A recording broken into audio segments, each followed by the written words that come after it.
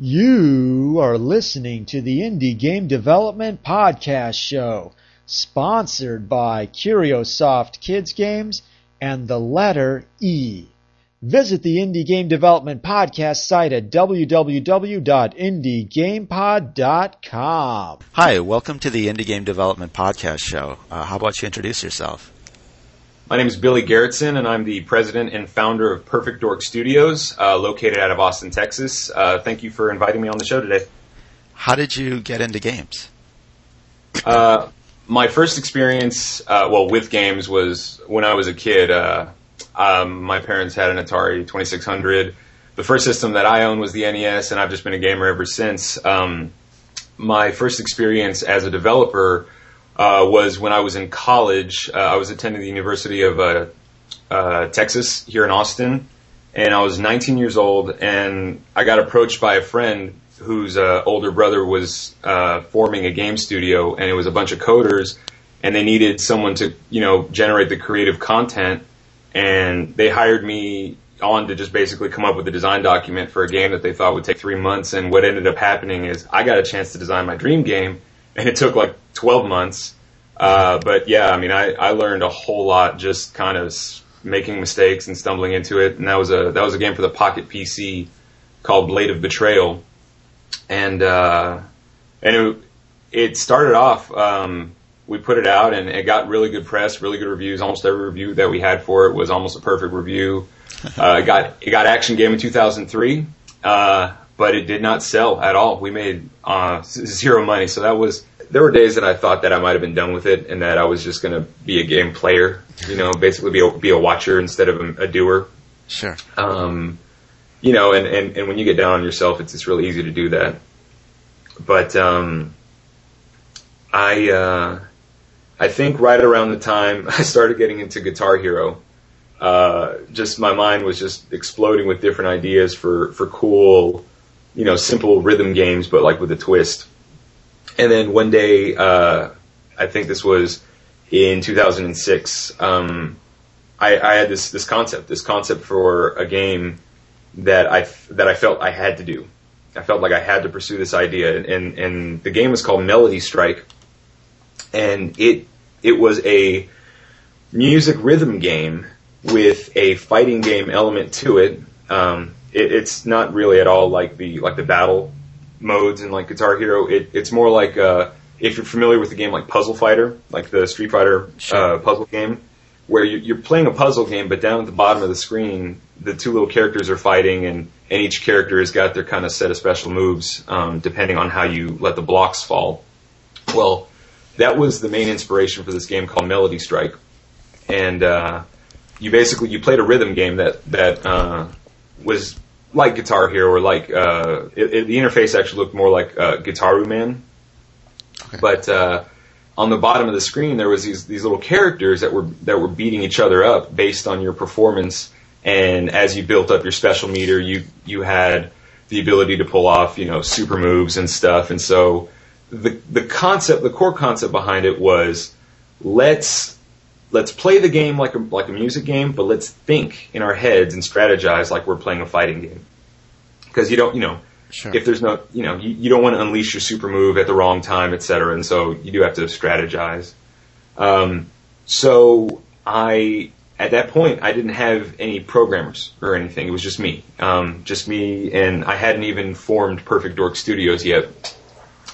But I saw that as a great opportunity to just, form a company and, hit the ground running with independent game development. And in my mind, I was like, well, you know what?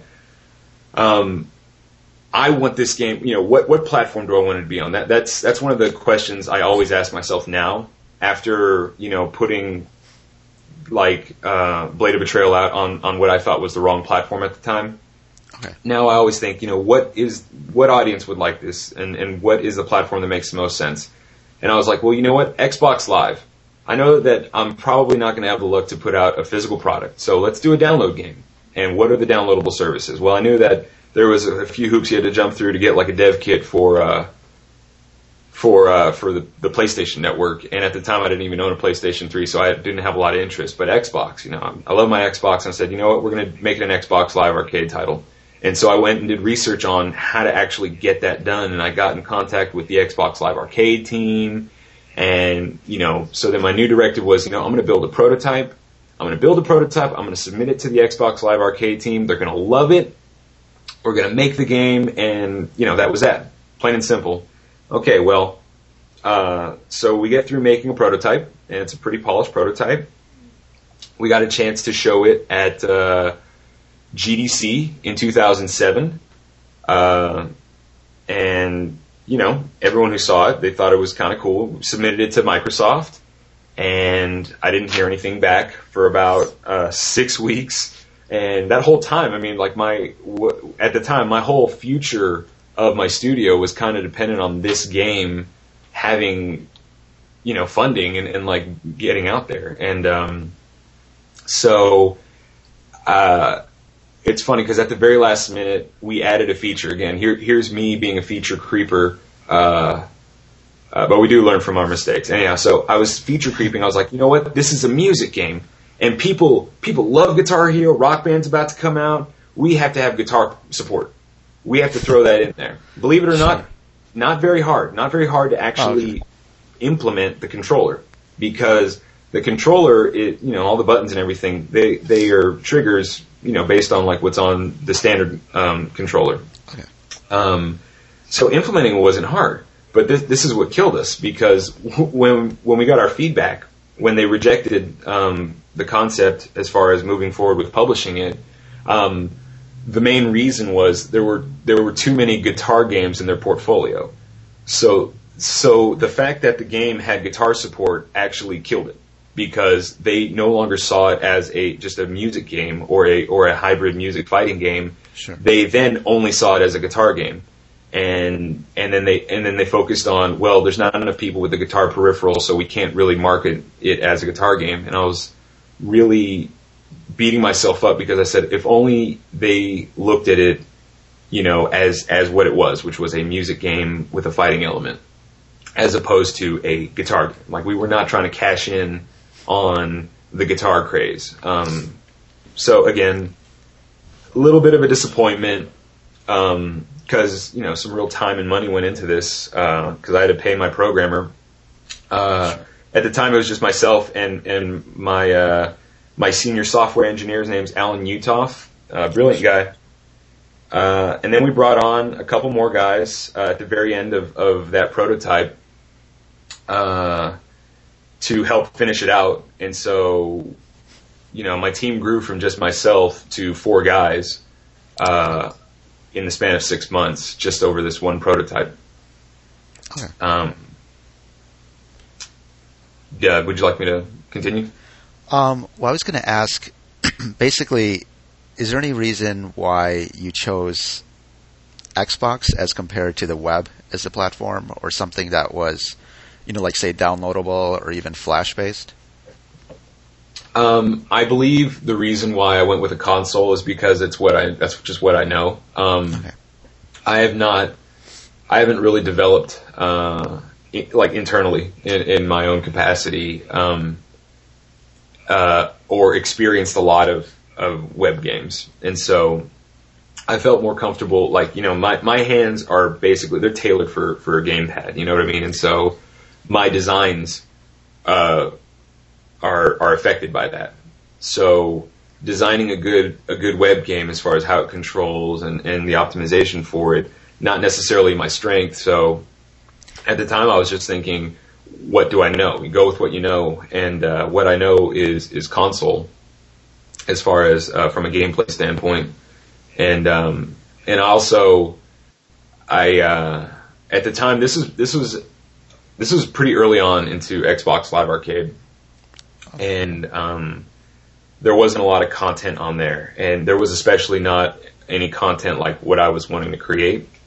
So that factored into it too. I thought it was a good chance to get high visibility, and also get put on a platform that was a little bit in its infancy. So at the time, there might have been 40 games out. Okay. So it just seemed like there was room for a game like mine there. So after that experience, what was the next game, and what were you thinking in terms of strategy and where the studio is going to focus. Okay, so this is where the big breakthrough happened, as far as this is where I made this big kind of change of direction. I no longer, being able to acknowledge your own limitations is a huge thing just for personal growth, and also as a good designer. You need to know, first you need to set, goals that you can meet. That's step one. And so I felt like I was kind of getting a little out of my league by seeking a publisher at that point, because I really don't have, at the time I really didn't have like a lot of leverage, you know what I mean? Like, why would they go with a little guy like me? It didn't, I didn't have a lot of proof under my belt that I could even put together the game. So, I mean, I understand from that perspective. So because of that, I decided, you know what? I'm just a little tired of trying to convince people to believe in my product when I know it's going to work, when I believe in the game, and I know it's going to do well. So I was just like, I decided right then and there that I wasn't going to seek a publisher anymore. Like, just from here on out, I'm going to try to do everything on my own. And, sure, that means that you're going to have to go a lot smaller and not expect, the big dollars, but at least you have complete creative control. And that's one of the reasons why, I form my own studio as opposed to go out there and chase down bigger studios to hire me. Is I want to make the games I want to make and provide my particular point of view into the gaming space. So it was after Melody Strike was rejected by the Xbox Live Arcade publishing team that I put that project on hold. I said, my heart doesn't even lie with this project. This was just a project that I thought made a lot of good business sense. I obviously don't regret going into that project because it's what kickstarted the studio. It's what Sure. got the ball rolling on where we are right now.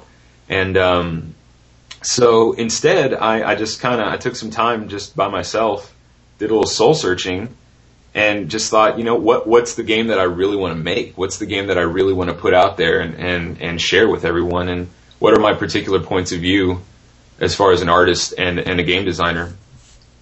And that's when the idea for our new XNA Creators Club game, it's a game called Box Macabre. That's BOXMACABRE. So macabre, like morbid and stuff. Sure. That's where the idea for that came up. And so if I could just describe the game in a phrase, it's imagine if Tim Burton made Metroid. So that's kind of what I tell people at first in order for them to kind of put the game in a particular space. Okay. It's a high artistic vision. Sure. Mixed in with a lot of exploration and action.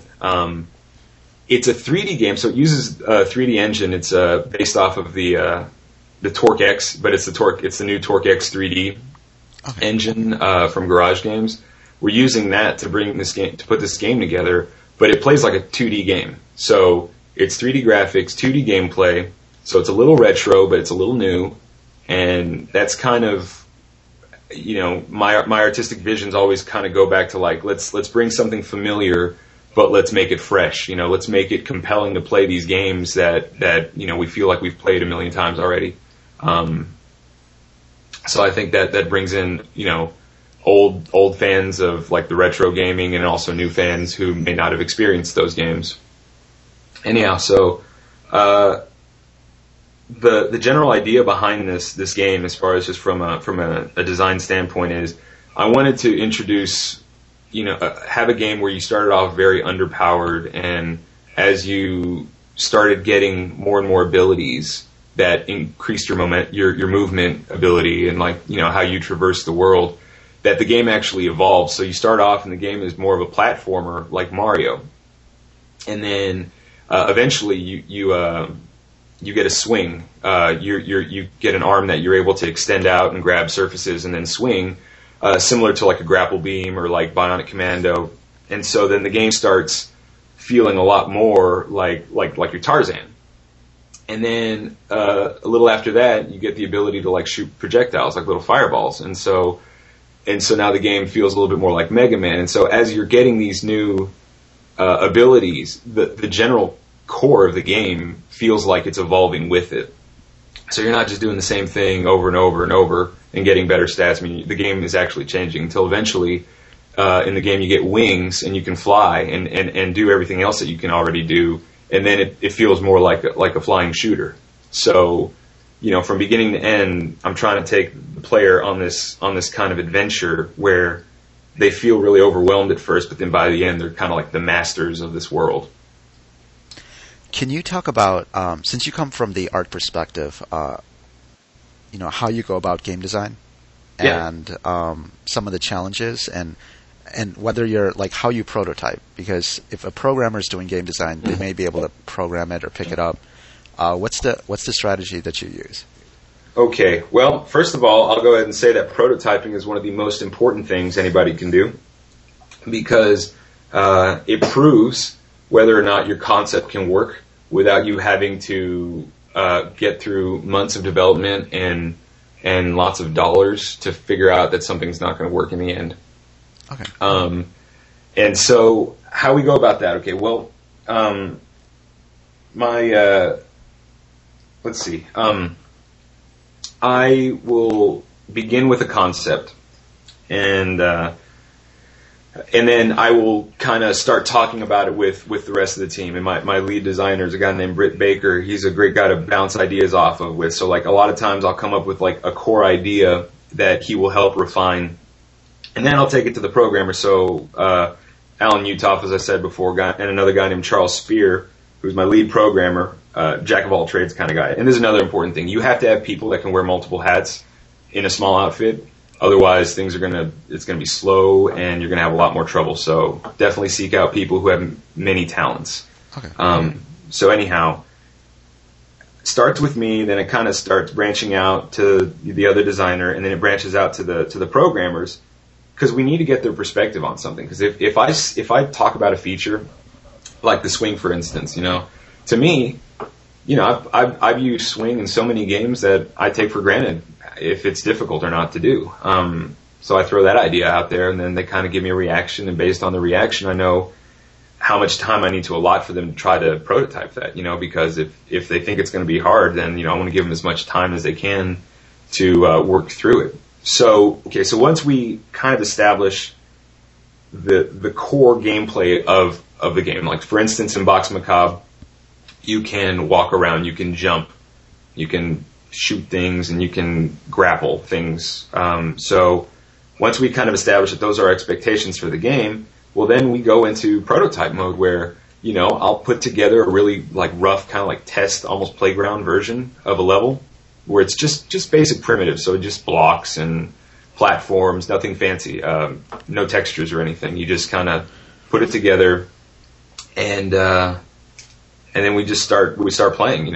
The programmers start programming in feature by feature, and then we'll all sit down at these milestones. Usually, it's every 2 weeks we have a milestone review, and we will look at the game and kind of play it, and everyone has feedback, and based on that feedback, our next milestone is affected. So there's not this like very defined road. I mean, there's obviously a roadmap from beginning to end, but like the points along the way are not so clearly defined to where we can't kind of be flexible around things, because things that you think are going to be easy end up being the hardest thing in the world, and things that really seem complex on the surface are super easy, and it's really hard to account for all those things if you haven't done them before. So, Is 2 weeks a long time for prototyping? I mean, I've read articles on how some people propose either prototyping in a week or even a day or 2 days. How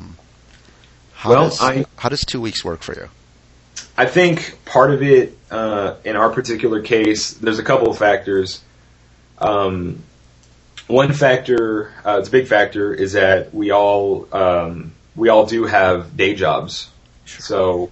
So half of our development time is cut because we all have responsibilities elsewhere. And I probably I put in a full day at both jobs. I go to bed every night at like 4 a.m. But not all of us can do that. So that slows down the process just a little bit.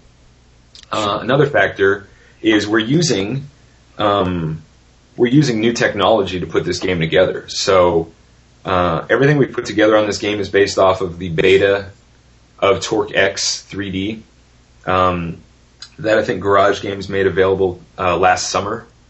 And this is an engine that's actually not even done. It's not even fully released yet. So there's certain technical hurdles. There's certain things that are going to be included in the engine that aren't yet. So my guys are having to do a lot of custom engine work to get the results that we want. So it's not just as easy as knowing what the task is and then just doing it. There's concrete walls that we have to either break through or bypass almost every step of the way. And I think the best thing to do there is just, if you know it's going to happen, it won't be a surprise. So just always assume that there's going to be speed bumps and things that are going to try to get in your way.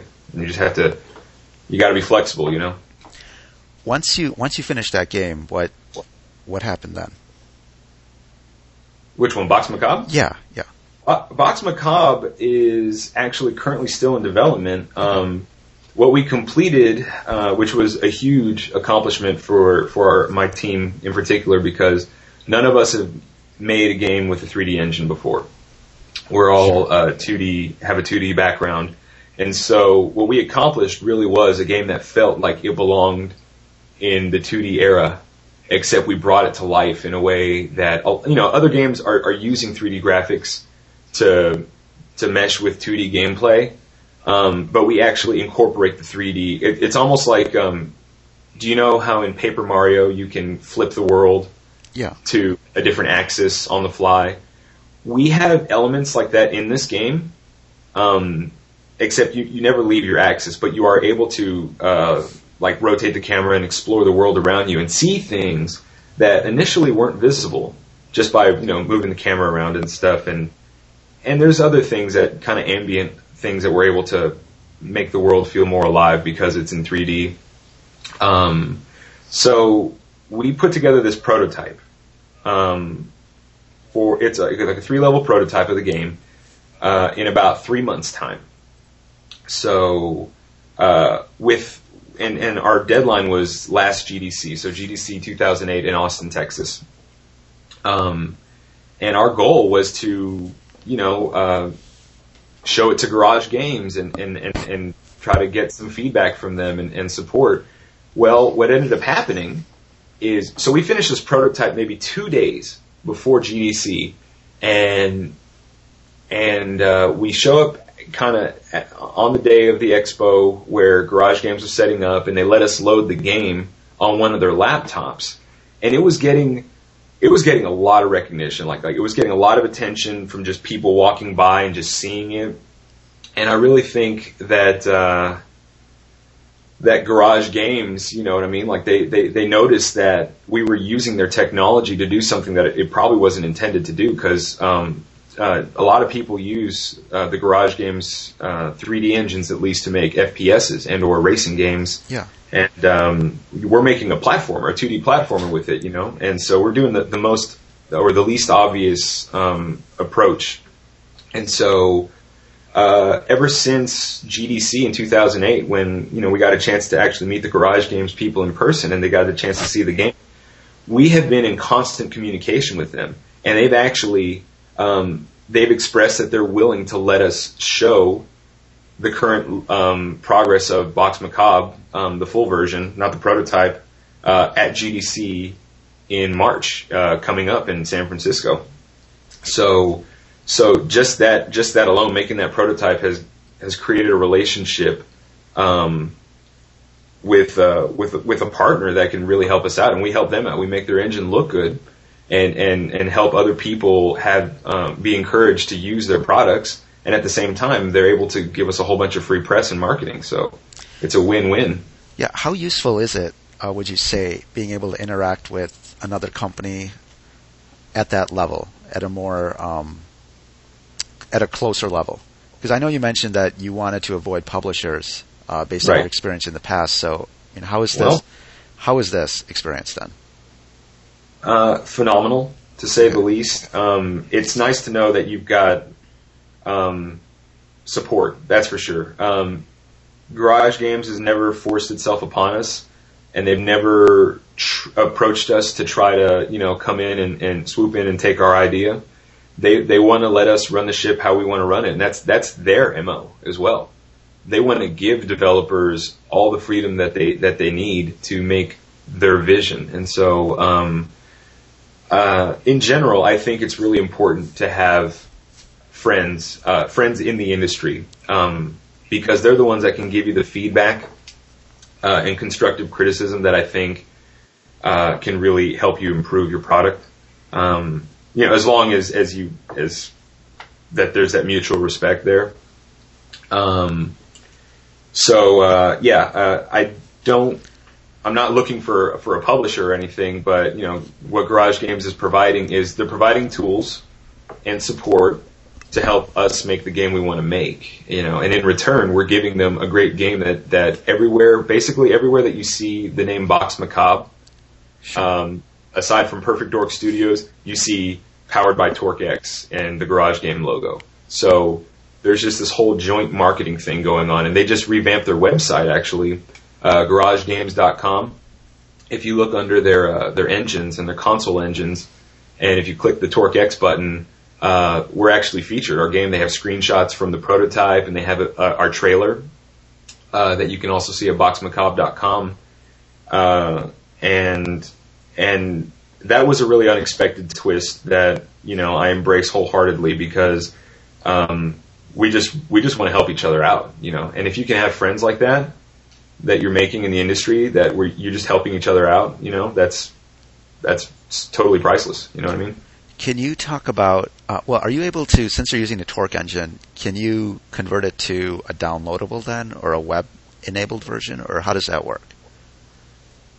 That would be a better question for my technical staff, but is that something you guys have looked into? Are you going to? Well, yeah, okay.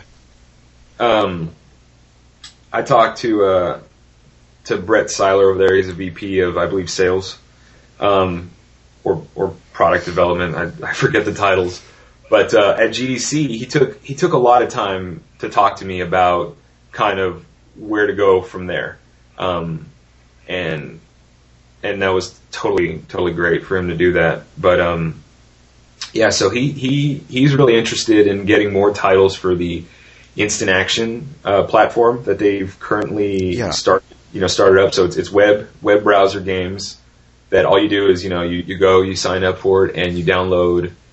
It's a plugin for your browser, both PC and Mac compatible, and you sit there and you play they've got popular titles like Think Tanks and Marble Blast that you can play for free. And apparently, all you have to do to get your game up there is there's a certain tool that you get through Garage Games that can convert your project to that service. And I'm sure there's some other back end stuff in there like scoreboards and leaderboards and kind of networking, because they have chat enabled and everything into that service that I'm sure you have to program into your game. So he expressed, what about bringing Box Macabre to instant action? And I knew deep down that it wasn't right for that particular venue or forum. Sure. Just because the game is a single player adventure action game, and I really think that when you're online, you can have plenty of fun by yourself, but I really think that online is largely a multiplayer, both competitive and cooperative forum. And I just really didn't think that Box Macabre would do as well with that audience. Now, that's not to say that I'm leaving out the PC audience completely, because since we're creating Box Macabre for the XNA Creators Club, we're using XNA 3.0 as the framework, and that can also be deployed to PC. So when Box Macabre goes on sale for the Xbox, the XNA Creators Club, this October, we're also going to simultaneously release the PC version on a number of downloadable channels, and we're looking into Steam and Greenhouse, and Brett even offered to put the game up on Garage Games' own store. So there's no shortage of places you'll be able to actually find Vox Macabre, both on console and on your computer. While you're working on this game, are you working on any other games too, or is it primarily focused on this? Absolutely. Vox Macabre is the persistent game that, I go back to, all the time. But putting one game out a year is not part of my current business model, my current business strategy, because even if the game's a hit, I just don't really think it's going to generate enough money for us to, go full time with the studio. And that really is the end goal here. Sure. And I imagine any independent studio, the end goal is to work on games full time, no longer working for an outside party for most of the day and doing this at night in your basement or something, Sure. The idea is to go full time. Okay. So part of my business strategy is to continue to put out releases throughout the year leading up to the big release, which our big release this year is Vox Macabre. Okay. And in between there, there's two for sure titles coming out with a couple kind of in the works. But I'm working with Aaron Murray from Tandem Games, which I believe you interviewed him. Yeah, definitely. Just before this interview. So that's a nice coincidence. Aaron's a great guy, and I met him at the Independent Game Conference last November here in Austin, Texas, and we just kind of hit it off real quickly off the bat. I ended up, I without really knowing it, I played some of his games before. I played an advert game that he made for VMC Labs, and so I commented on how much I liked that. Well, he kind of brought me in on this new game that he's doing called Bumble Tales, which I like to call, it's Bejeweled meets Sim City, but for casual players of like strategy games. Okay. So it's like you're playing a match 3 game, but at the same time you're kind of building up resources to build a little city on the side. It's awesome. I mean, I kind of fell in love with the concept as soon as he started telling me about it, and so just as quickly as that, the numbers, it made sense as far as just like when he wanted the game to come out, what platforms he wanted to come out on. Like he's doing it through, I think, Big Fish Games. He's going to release it through that portal on PC, probably around May of this year. Okay. And because I started doing iPhone development, I said to Aaron, hey, Aaron, what do you think about the iPhone? I mean, how about I license the title from you and I publish the iPhone version of Bumble Tales through Perfect Dork Studios? And it didn't take any convincing at all. I mean, immediately as I said it, he was like, "That's a good idea." And so right now we're simultaneously working on the PC version and the iPhone version of Bumble Tales. And what's great about it is that I'm creating all the art assets myself, so I know how to basically forward think this, and I know how I'm going to take the art assets for the large, huge resolution version of the game and make it more compact for the iPhone version. And that's all happening simultaneously. So they don't call them tandem games for nothing, right? We're building both these games in tandem. Sure. And let's see what else I want to add there. That so the iPhone version's coming out at the same time as PC. And here is where this really sweet kind of trifecta comes together. Is the PC version of Bumble Tales is being created with the Dork game engine by Garage Games, and the iPhone version is getting created by using iTorque that Garage Games has recently put out. So right now we are almost an exclusively Torque-driven studio, and I mean, like, nothing makes Garage Games happier than to hear that the products are making people's dreams come true, right? Yeah. So, upon hearing all these details, that just shows our conviction to continue to support this developer, and they're continuing to support us. And so, a lot of things just fall into place like that, and you start kind of looking back and saying, that makes good business sense. I'm going to bring all these forces together to make sure that my product has the maximum success chances, right? Yeah. So, can you talk about is there a difference in the iTorque engine versus the normal Torque engine? Is it pretty easy to port between the two, or how does that work? I'm very new to iTorque. Okay. But my programmer on iTorque, a new guy that I just brought in, a guy named Dylan Sanders. Sure. He is already able to deploy to the iPhone using stuff through the engine. So my guess is that I guess if you know what you're doing, you can get your game running. What I initially heard though was that it was a little tough to get that engine running on the device, but the reason why I went in that direction definitely was because I wanted to cross market with Garage Games on this title as well as Box Macabre. Okay. But also, since Aaron had built a lot of things using TorqueScript, I believe those things carry over. So a lot of the source code, I think, is going to be able to plug right in. And then I think, and I'm sure someone's going to correct me if I'm wrong, but I believe that what you do is it's like you're programming it using TorqueScript, but then it outputs to something that Xcode can understand.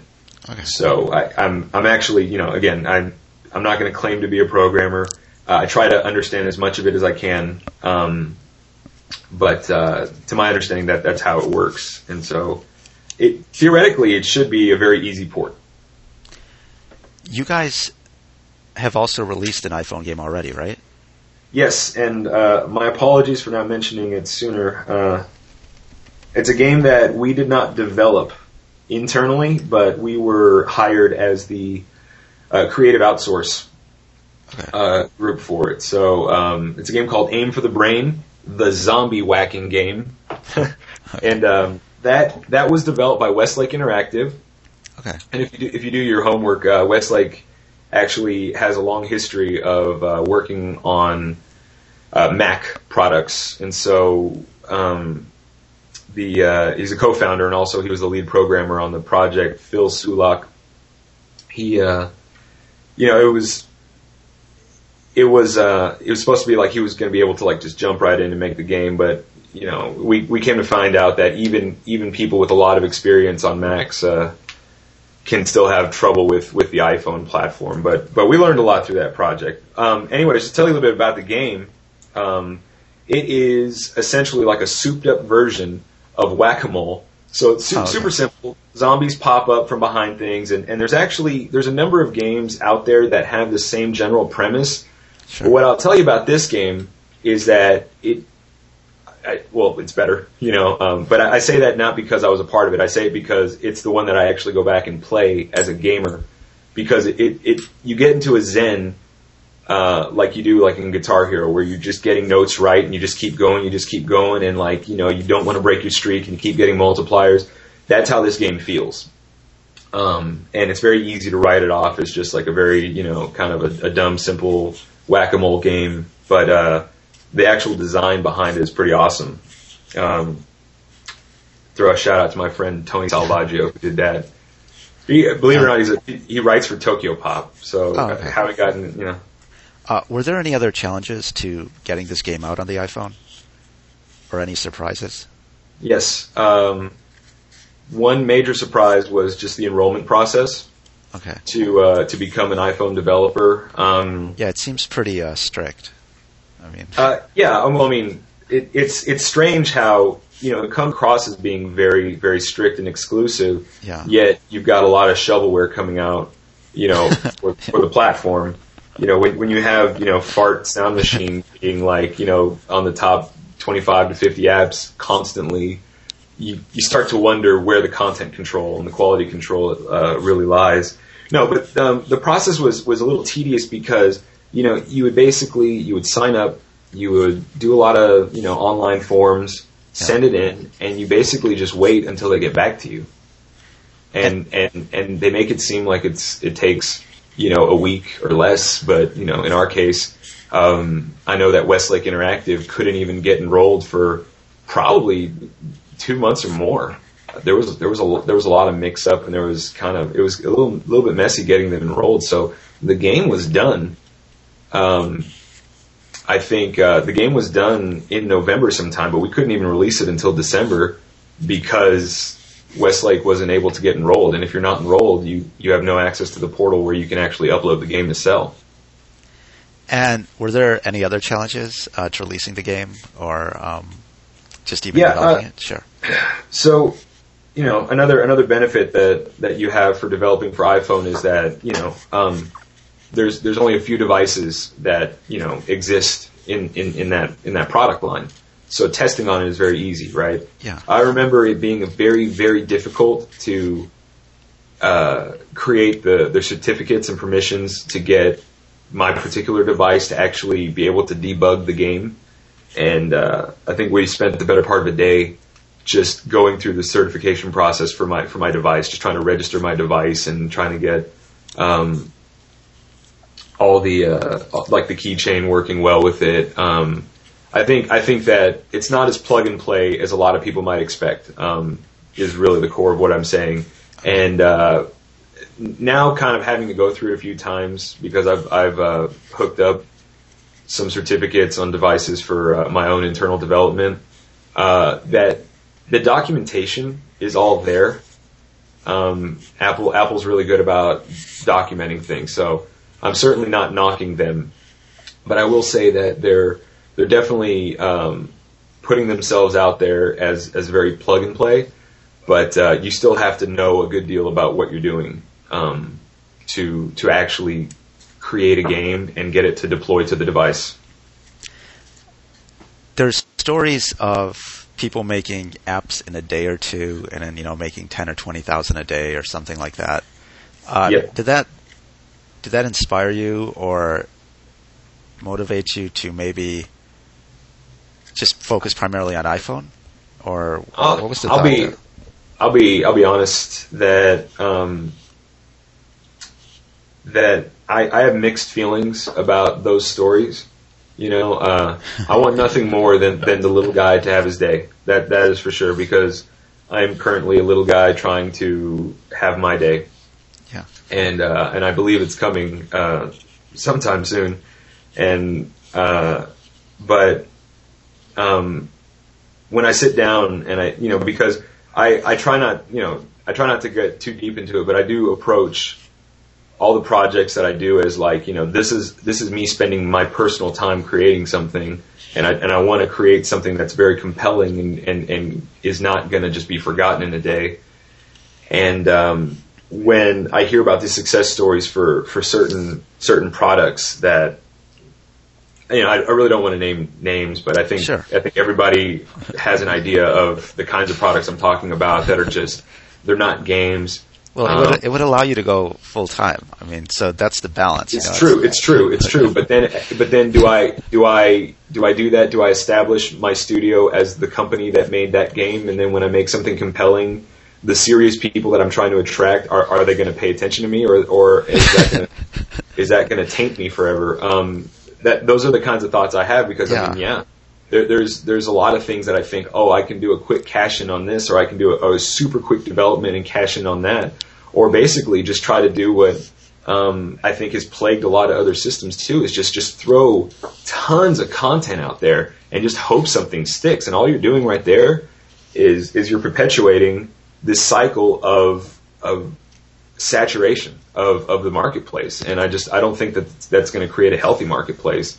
It's exactly what happened to the Pocket PC, which was a reason why our initial game, Blade of Betrayal, didn't do so well, was because there was thousands and thousands and thousands of games for the device. How do you get seen? How do you get visibility? And so I believe that's where the iPhone is going right now. If it doesn't get any kind of regulation soon, it's definitely going in that direction of it's going to be so saturated that even the greatest games are not going to sell as well as they should, because people aren't hearing about them, people aren't seeing them, and people just have way too much weight. Well, choice is great, obviously, but I think you know what I'm getting at. Anyhow,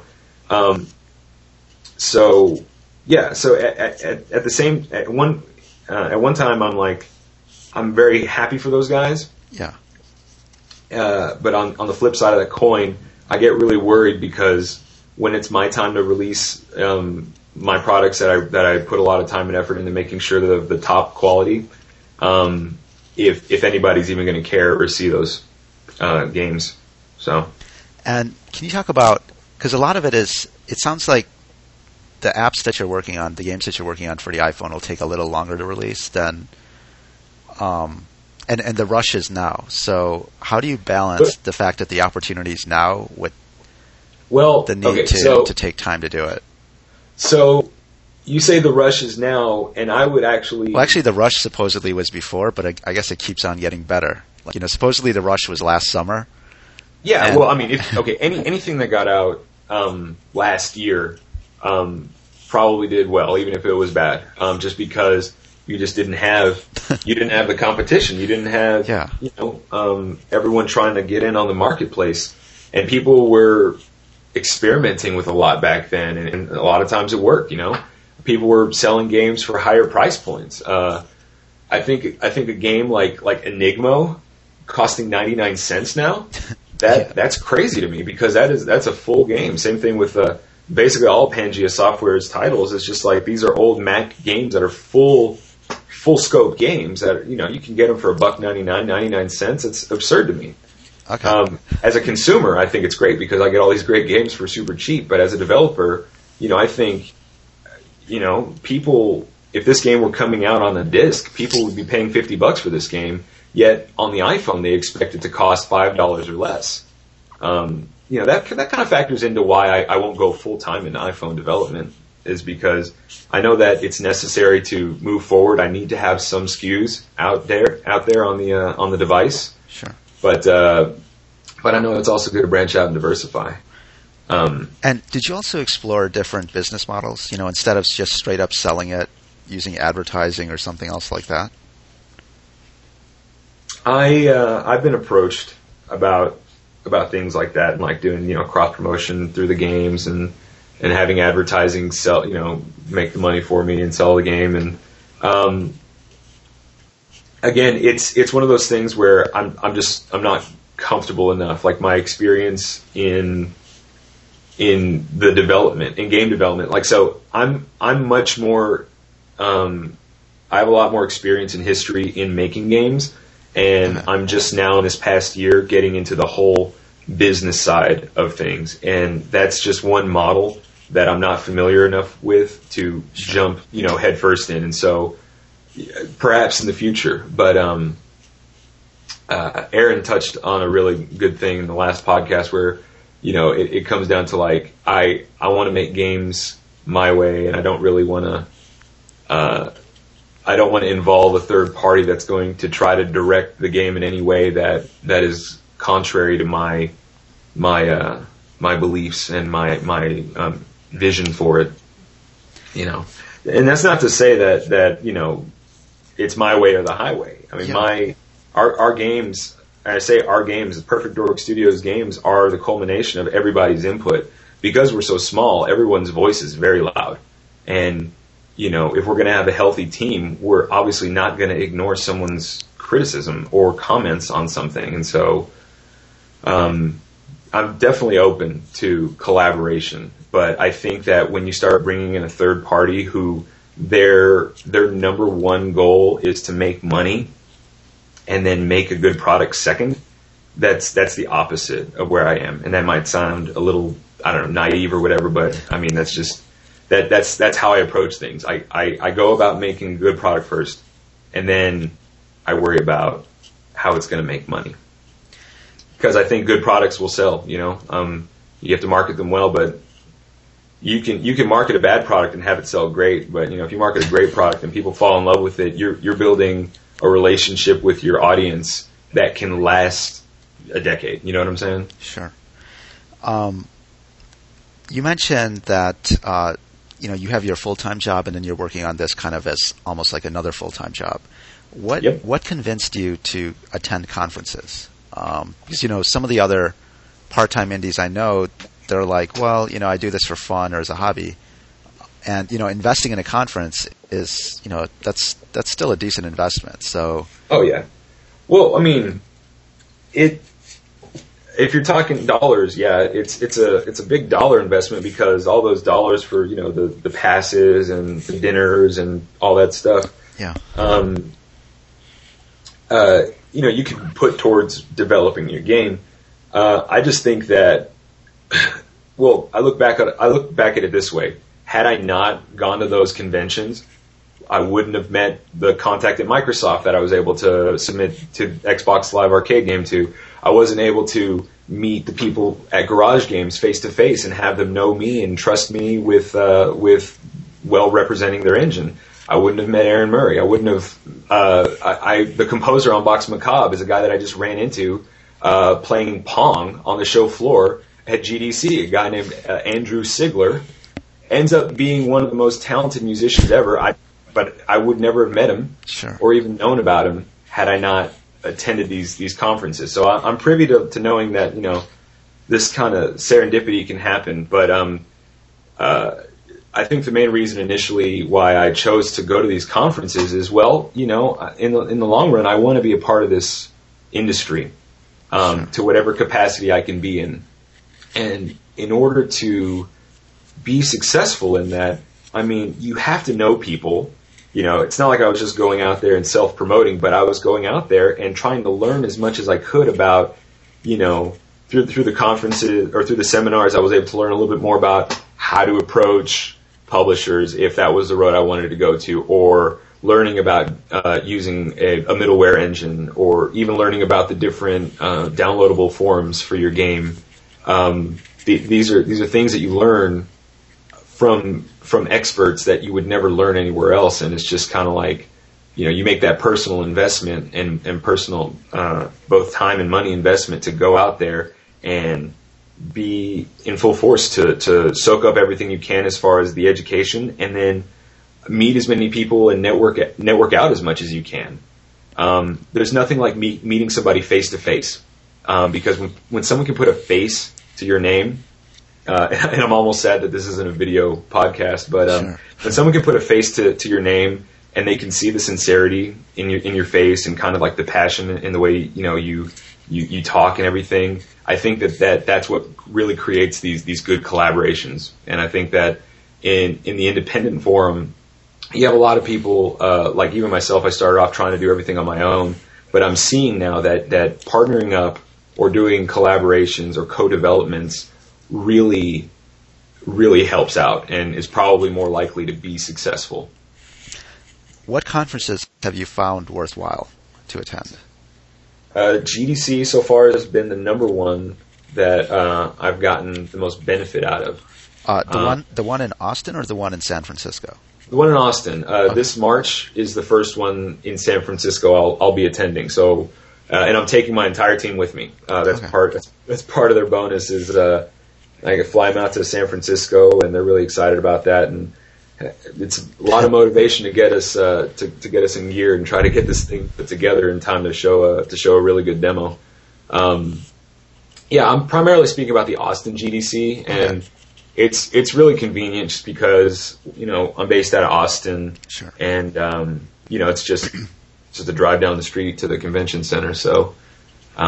It's not as big of a money investment since I don't have to fly or pay for lodgings, but I invited my team as well to that. So you mentioned Independent Games Conference.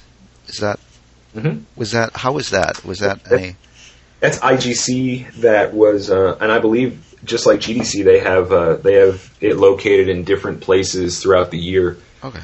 And I think the next one's in Boston. So from Austin to Boston, it's very small. It's not like GDC at all as far as the scope of it.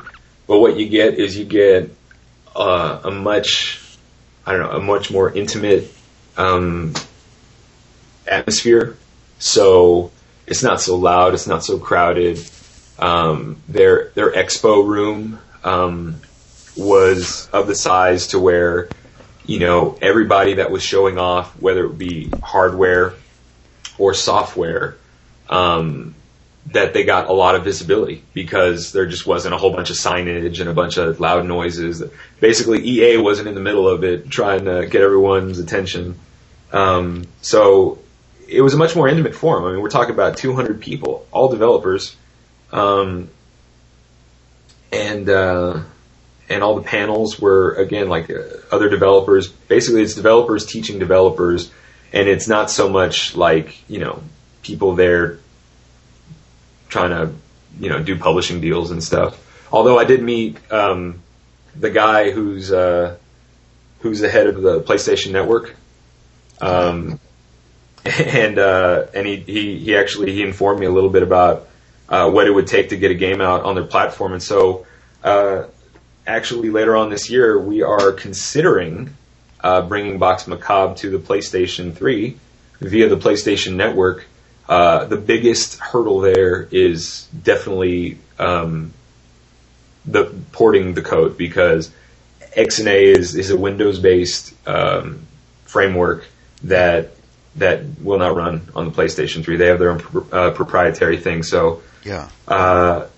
If it's a project that'll take more than 6 months, it'll be really hard to convince me to do it. I mean, I'd rather just make a brand new title, like a whole new IP, and establish it on the PlayStation Network or something, versus working on the same game again for 6 months. And basically, I would feel like I would be losing momentum at that point. What are some of the other challenges of running a studio while you're also doing a full-time job? Well, and how do you balance that? There's some indies who are listening to this podcast, and that's what they're doing too. And yes. How do you actually make a lot of progress? Because there's always you have the accountability at work.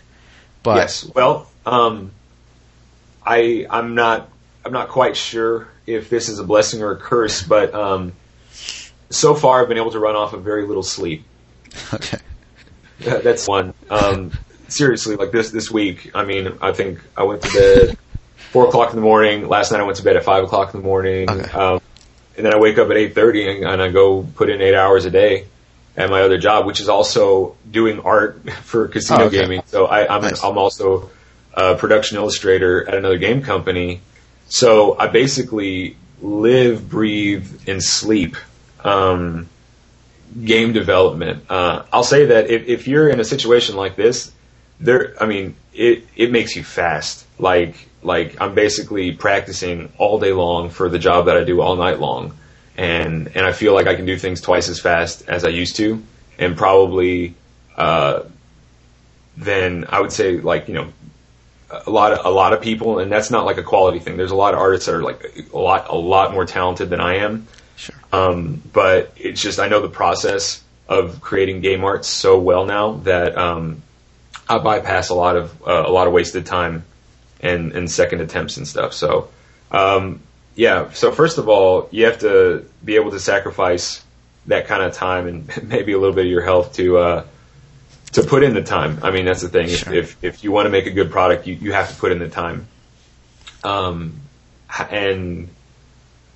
I don't know if anyone else is part of another game studio and trying to do independent game development on the side, but I was able to get permission from the company I work for, okay, to pursue this on the side, because it's not a conflict of interest, because I'm not going into gambling, the gambling space. Sure. So they saw that as being completely safe, and so I don't have to be sneaky. You know what I mean? Like, I don't. Sure. If I have to write an email or something from my day job that pertains to Perfect Dork Studios, I don't really think anyone's going to cry or cry foul. Sure. But it does make it hard to do stuff like meetings. Most of my meetings either have to happen late at night or on the weekends, and basically all my weekends are like double the time to work. So, like, I don't really have any time off ever. So that's another thing that you have to understand is, if you really want to make it work while having a day job, you definitely have to learn how to start sacrificing your time to make it happen. There's a lot of stamina required, and you just have to put in the hours, right? So it's really hard to do daytime meetings. Well, obviously, I was going to say, if a task has to be done and delivered to someone in the daytime, that's incredibly challenging because you don't have those hours to do things. So coordination is a big challenge. Compared to previous years, you're releasing a lot more games this year. What changed then in terms of how you manage your time or your development process so that you're able to release a lot more games this year, say, compared to last year or the year before? I think being able to accept help is what changed that.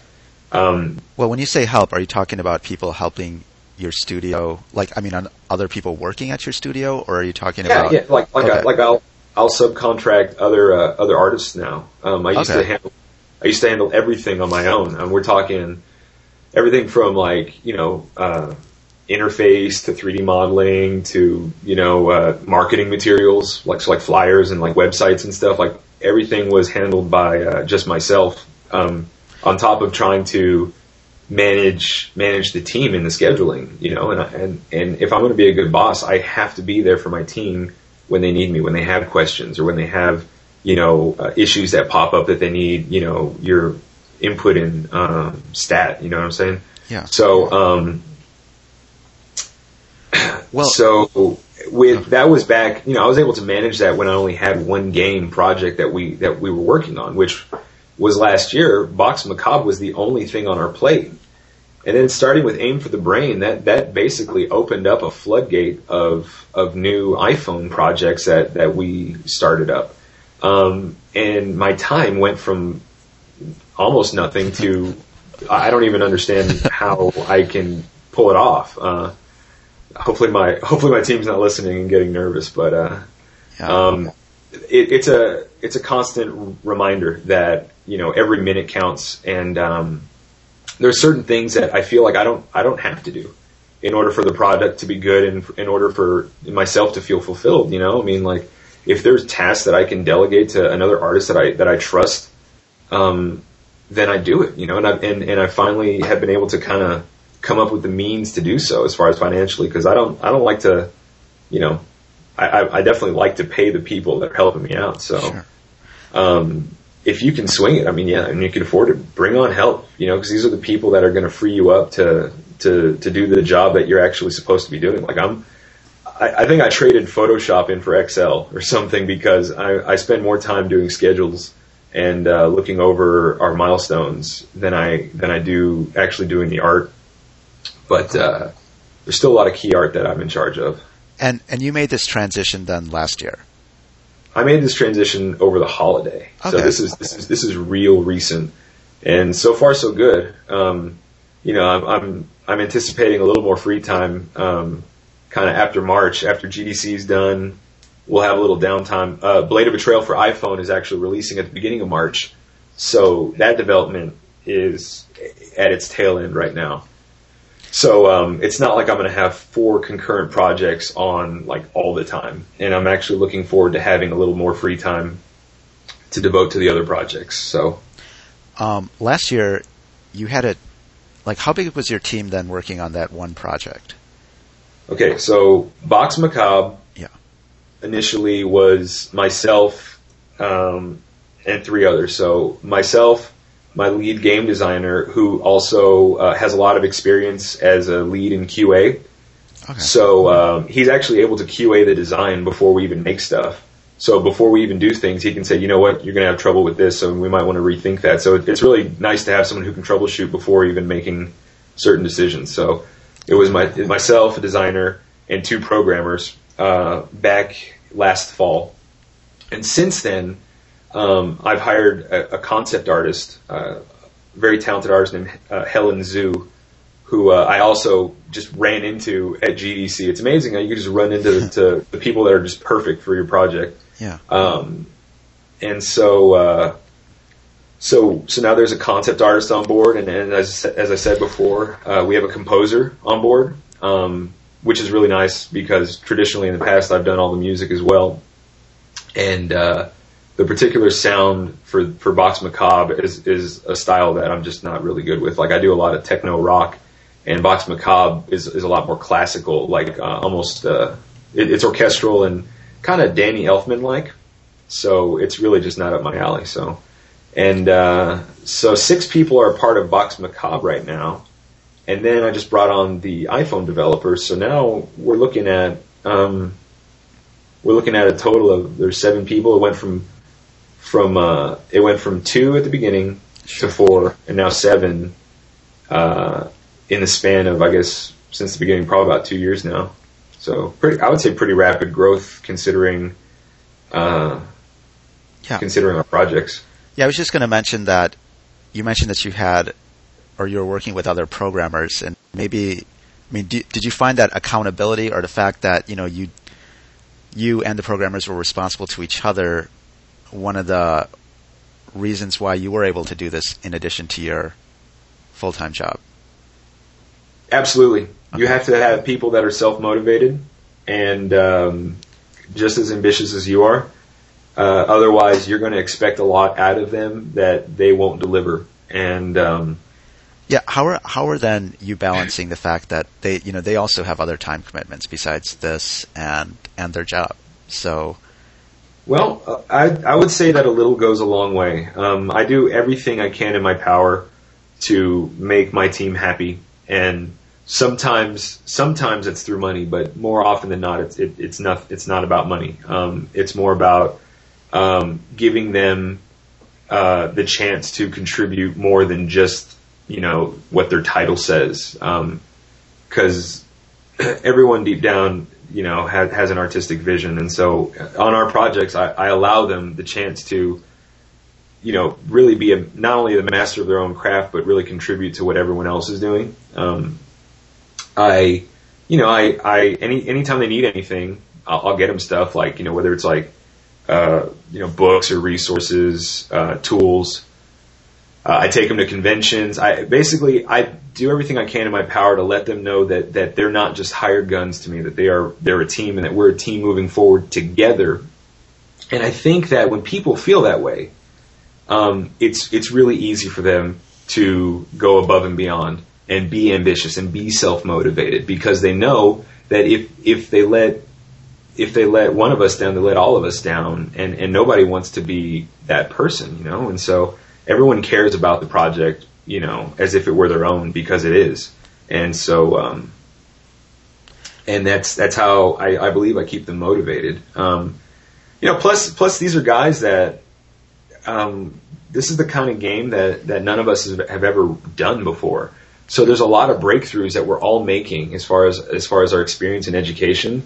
Sure. That pushes us forward. There's nothing like learning new things to help motivate you to learn more new things. And once you have a new toy to play with, you could be at it for weeks. So, can you talk about the benefit of working with a programmer in person versus just contracting it out somewhere else? You can get immediate results. Okay. And for instance, have you tried remote development, or are all these people pretty much local? Okay. Actually, the first company I worked with for Blade of Betrayal, at the time they were called HPT Interactive, and they've since changed their name to Conjured Realms. They're based out of Houston, and they're still based out of Houston. And from day one, I was an Austinite, so I had to work, off-site almost that entire development. There'd be times that I'd drive into Houston for like long weekend sessions where we would be in the same room. And I tell you what, we got more done in like 2 days being in the same room together than we would have in the 2 weeks that we spent apart. And that's because as soon as a change gets made, we can all experience it. We don't have to wait for, we don't have to wait for someone to get around writing an email or uploading a build to the build server, or, what if a build's available but I'm off doing an errand and I can't even see it until 3 o'clock in the morning, and that programmer is waiting on feedback from me before moving forward. All that time he could have been working. Instead, he's waiting on me. Instead of that, when you can be in the same space as somebody, you can give them immediate feedback. You can get almost instant results. And you can explain yourself in a way that sometimes is hard in writing. Or, like for instance, if I say, I want the jump to feel more like this. If I write that out, and then the programmer understands it in a way that I didn't mean, then I'm going to get results that I don't want, which is more time wasted. So it's really hard to get. I mean, once you're in sync with a programmer, Sure. and you guys speak the same language, I think it's a little easier to kind of spread yourselves apart. And that's why I keep working with the same guys, is because we're getting that. I can say one thing and they can understand the full weight of it. So, can you talk about the transition you encountered as you shifted from kind of artist now to more of a producer? Well, it felt pretty organic. Okay. So it's not like I went to business school or game producer college, but I feel that just being a lifelong gamer, and also someone who's technically knowledgeable about how to make them, it felt like a natural progression. It's almost like my father, for instance, he's like a project manager at an engineer company, but he started off welding bolts on pipes, Sure. And because he saw it from the ground level, he was able to kind of take that with him as he moved up, and his understanding of his craft is so absolute that no one can really question his authority on it, And so that's how I'm starting to feel where because I kind of know the actual production side of it, as far as creating assets and implementing assets and things like that, I now know how to speak to others that are going to be creating those assets for me, if you follow. Sure. So the things that I've had to learn most more than anything is just really, it's like time management, and learning how to prioritize is a big thing. And I can't stress enough how much you just have to be flexible, because if you set an expectation that something has to be a certain way or else it can't work, then it probably won't work. You have to leave yourself a little bit of room to kind of move around problems. You know what I'm saying? So, Sure. And a lot of times you're going to have a lot of happy accidents, because one feature that you think could be a core feature, if it doesn't work, it might lead to something that actually ends up being more fun.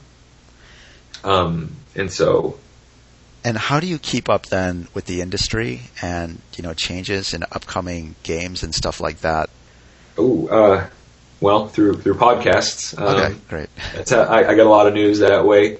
I am a frequent visitor of sites like Kotaku and Joystick. I've got an account through Game Press, so as official press release stuff comes out, I get it all the time. Okay. And I'm pretty up to speed with, I would say, the industry in general. And I actually, oddly enough, I spend more time paying attention to the big guys and not as much as the indies. Oh, And really? Okay. I probably should spend more time, since I'm an indie myself. But yeah, that I get informed on a daily basis through a number of web publications. And what other podcasts do you listen to? Well, unfortunately, One Up, all those guys got laid off, but that was my favorite podcast, was just One Up FM and One Up Yours. Sure. Because they brought the news, but they also brought their personalities, and I think that's really important as a developer, because we're unique and we're distinct among kind of like the AAA titles, as far as we can do things that they can't. Yeah. Our personalities come out through our games, Sure. and so if people like our games, chances are they like us. And I think that building that kind of personal relationship as a developer is really important, because anytime that, the main thing that I really want to develop is that Perfect Dork Studios is a really versatile company. Like we're going to make all sorts of different types of games, but that they're all going to be good. And I want to deliver on that promise, you know. And every single time someone sees that Perfect Dork Studios is attached to something, I want them to just understand that means that it's going to be a good product. What do you see then in store for the future of your studio? Okay, well, so you have these upcoming titles. Yeah. So on the docket right now, Sure. The definite plans are we are releasing Blade of Betrayal on iPhone in March of this year, followed by Bumble Tales on PC and iPhone in May. And then, if nothing else comes up, we are releasing Box Macabre on both PC and XNA Creators Club in late October is our target. And if we can squeeze it in there, I am really, really trying to do a smaller kind of like side story Box Macabre for iPhone, because I want anyone who wants to play that game, I want to be able to give them an opportunity to do so. So it's really less of a money generating project and more of like, I want people to be exposed to the game and to its world, and I want them to fall in love with the character. And hopefully it inspires them to, if they have an Xbox, to jump on and buy the full Big Daddy version, or jump on their PC and buy it. So, those are the definite things that are happening this year. You see that there's a nice stretch in the summertime where we don't plan on have any releases, and that's because I want to give us as much time as we need to really make Box Macabre fulfill its potential, because I really don't think there's a title like it on the platform, on XNA Creators Club. Sure. And I really think that it's going to be a game that players are going to want to play, especially fans of 2D adventure games such as like Super Metroid and the Castlevania Symphony of the Night. So basically like Metroidvania type games. It kind of goes similarly in that formula. But it's a new IP, and it's a different world in those games, and we do things differently. And so I think it's going to be familiar as far as like your particular objectives, but the overall experience I think is going to be fresh. And I think fans of those types of games are just really going to love it, because I'm a fan of those types of games, and I love Box Macabre. I mean, it's not even because I'm making it. I'm making the game that I love because it's the kind of game I want to play. And what is the goal then of your studio long term? I know you mentioned that. I mean, is there any specific type of games that you want to make? I mean, is it mainly about the games that you want to make, or my team is not quiet at all about doing a follow-up game to Box Macabre. Sure. As an action RPG. They want nothing more than to do an RPG, and in fact, they've already started thinking about like the story, and they're already putting it together in the back of their minds. And I love the fact that they're already looking to the future. Like, they're invested into the studio so much, and you know, how am I not going to do it? You know what I mean? Like, sure. The games are as good as the developers, and if the developers have their hearts in them, then the games are going to be fantastic. And so I believe that the next thing on the plate to follow probably,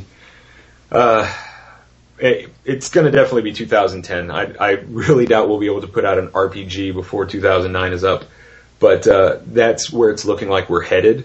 Sure. But I've invested in in my iPhone developer as well, so I wouldn't be surprised if we have roughly 3 to 4 iPhone games coming out every single year, and probably more as we grow. And I'm still an art outsourced company, so if a really good opportunity comes up to collaborate with another studio who needs a content creator, then I'll probably do that as well. It just it's about just the timing being right, time and all the business making sense. So, but yeah, the ultimate goal is to have enough revenue coming in from our product, sure, to be able to do it full time. And I can't even imagine how much more we'll be able to accomplish if we're all doing this full time. So, I mean, we've got the taste in our mouths right now. I mean, it's going to be really hard to sway us from this goal. So, it's likely to happen in 2010. So I would keep an eye out on us, right? So, are there any other things that you're doing to promote Box Macabre right now? I actually just hired a buddy of mine owns a marketing company, Zoocore Marketing, who he is helping me. He is helping me get the name out there. He's got a lot of experience. He did stuff for Right Guard and like the RGX campaign. I don't know if you remember that body spray or not, but that was his. And anyways, so I want this thing to succeed so bad, and I know that a lot of this is kind of beyond my capability, because Sure. really there are only enough hours in the day, and if I had to project manage and create art assets, Sure. and get out there and try to do PR, like I couldn't. There's just not enough hours in the day. Plus, I have a family too. You know what I'm saying? And they're just as important as my business ambitions. So I've hired my friend, and he's already started to get the ball rolling on like our marketing strategy, and like he's really good about focus groups and target audiences, and like we're not going to spend a whole lot of time marketing Blade of Betrayal, which is kind of a hardcore 2D side-scrolling action game in the vein of like Ninja Gaiden or Castlevania. We're not going to spend a lot of time marketing that game on like a casual portal that really caters to young children and or older adults that just want a more casual experience, like a puzzle game or a non-combative game. We're going to put marketing for Blade of Betrayal out on hardcore gaming sites and gaming sites that are more tailored to our target audience, which are 10 to 30-year-old males. I say 10-year-old males because it stars a young man, but it's all action, it's all fighting, and there's Sure. There's all sorts of creatures in it, and then I say up to the 30-year-olds because the game is a throwback to the 8-bit and the 16-bit era of platformers and action platformers. So that's that'd be a vast market, but yeah, I mean those are the people that we're going to target, and so how are we going to do it? Well, we're going to do it through web advertising, so web advertising in space, and of course there's going to be the URL bladeofbetrayal.com. That's going to have even more info. And how do we direct people there? Well, we throw up maybe YouTube videos or other embedded online videos of the game in action where people Sure. can click on that and it takes them back to the website. The web is a really viable place, especially for a game that's going to be downloaded. I mean, like this is your market. People who are comfortable with using the internet, people that are comfortable with making purchases over a digital copy of something, that they never get a physical product. I mean, these are the people that are going to buy your game, and so that's the approach. There's a lot of web stuff. Though at conventions, I have done print and pack-ins. Like I've paid the sponsorship money to have Sure. flyers for Perfect Dork Studios packed into people's goodie bags and stuff. So, And what would you say are the top 3 learning lessons you've had since starting your studio? I mean, things that you wish you would have known that would have accelerated your progress. I would say, things that I wish I would have known that would have accelerated the process. Okay.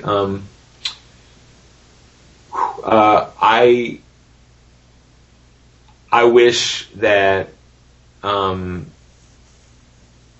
wish I had more confidence earlier on in myself and in the team's abilities to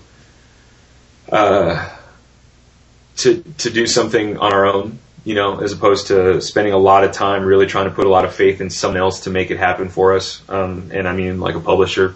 Sure. Just kind of praying for that golden goose to come down and give you the absolute freedom. I think that in the past, I wish I would have seen those times that I felt so down on myself about those quote unquote failures. I wish I would have seen those as blessings in disguise, because I really go back and I think about what if Melody Strike actually got picked up, and the next 8 to 9 months of my time, even up to a year, were spent developing that game. And looking back, I don't know that I could have made it the game that it has the potential to be. So I think that would have been upsetting to take it to the end and have it not do well. But what it did lead me to do is what I'm doing now, which is far more opportunity than I had before. I'm trying to think of something technical that I've learned. It can't all be just like this kind of pseudo artsy emotional stuff. Right? Well, you talked about hiring other people, and that seems to have been a huge breakthrough, yes. Right? Okay, so I for a very long time I've been very proud that I can do a lot of different tasks, and I think that's necessity. Like I said before, everyone kind of needs to be a multitasker and have multiple talents, sure. So that your time can be used very efficiently.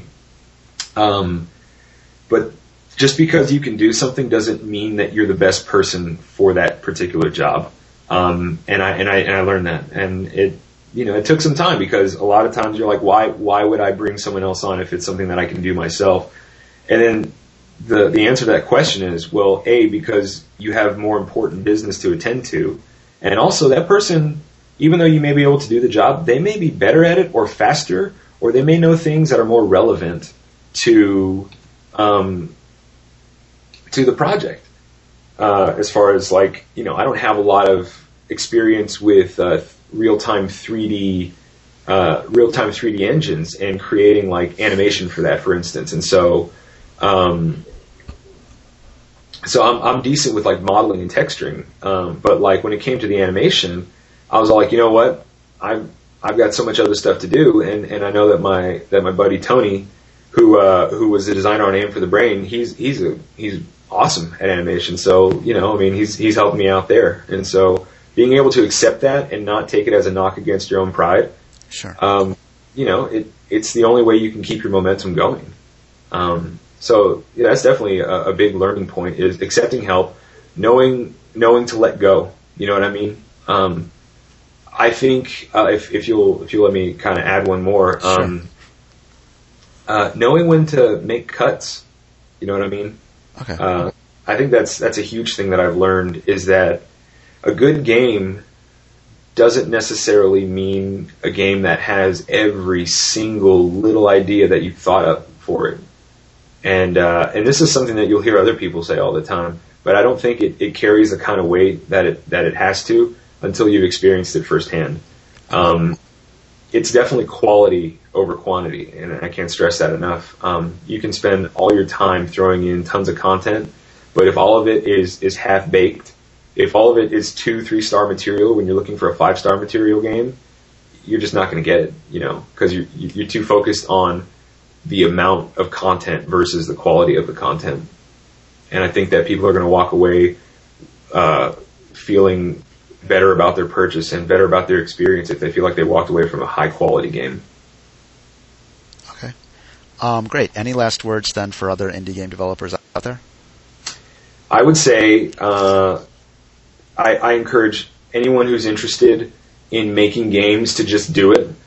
You can read up all day long on the processes. You can buy books. You can watch. You can listen to other people like me talk about it all day.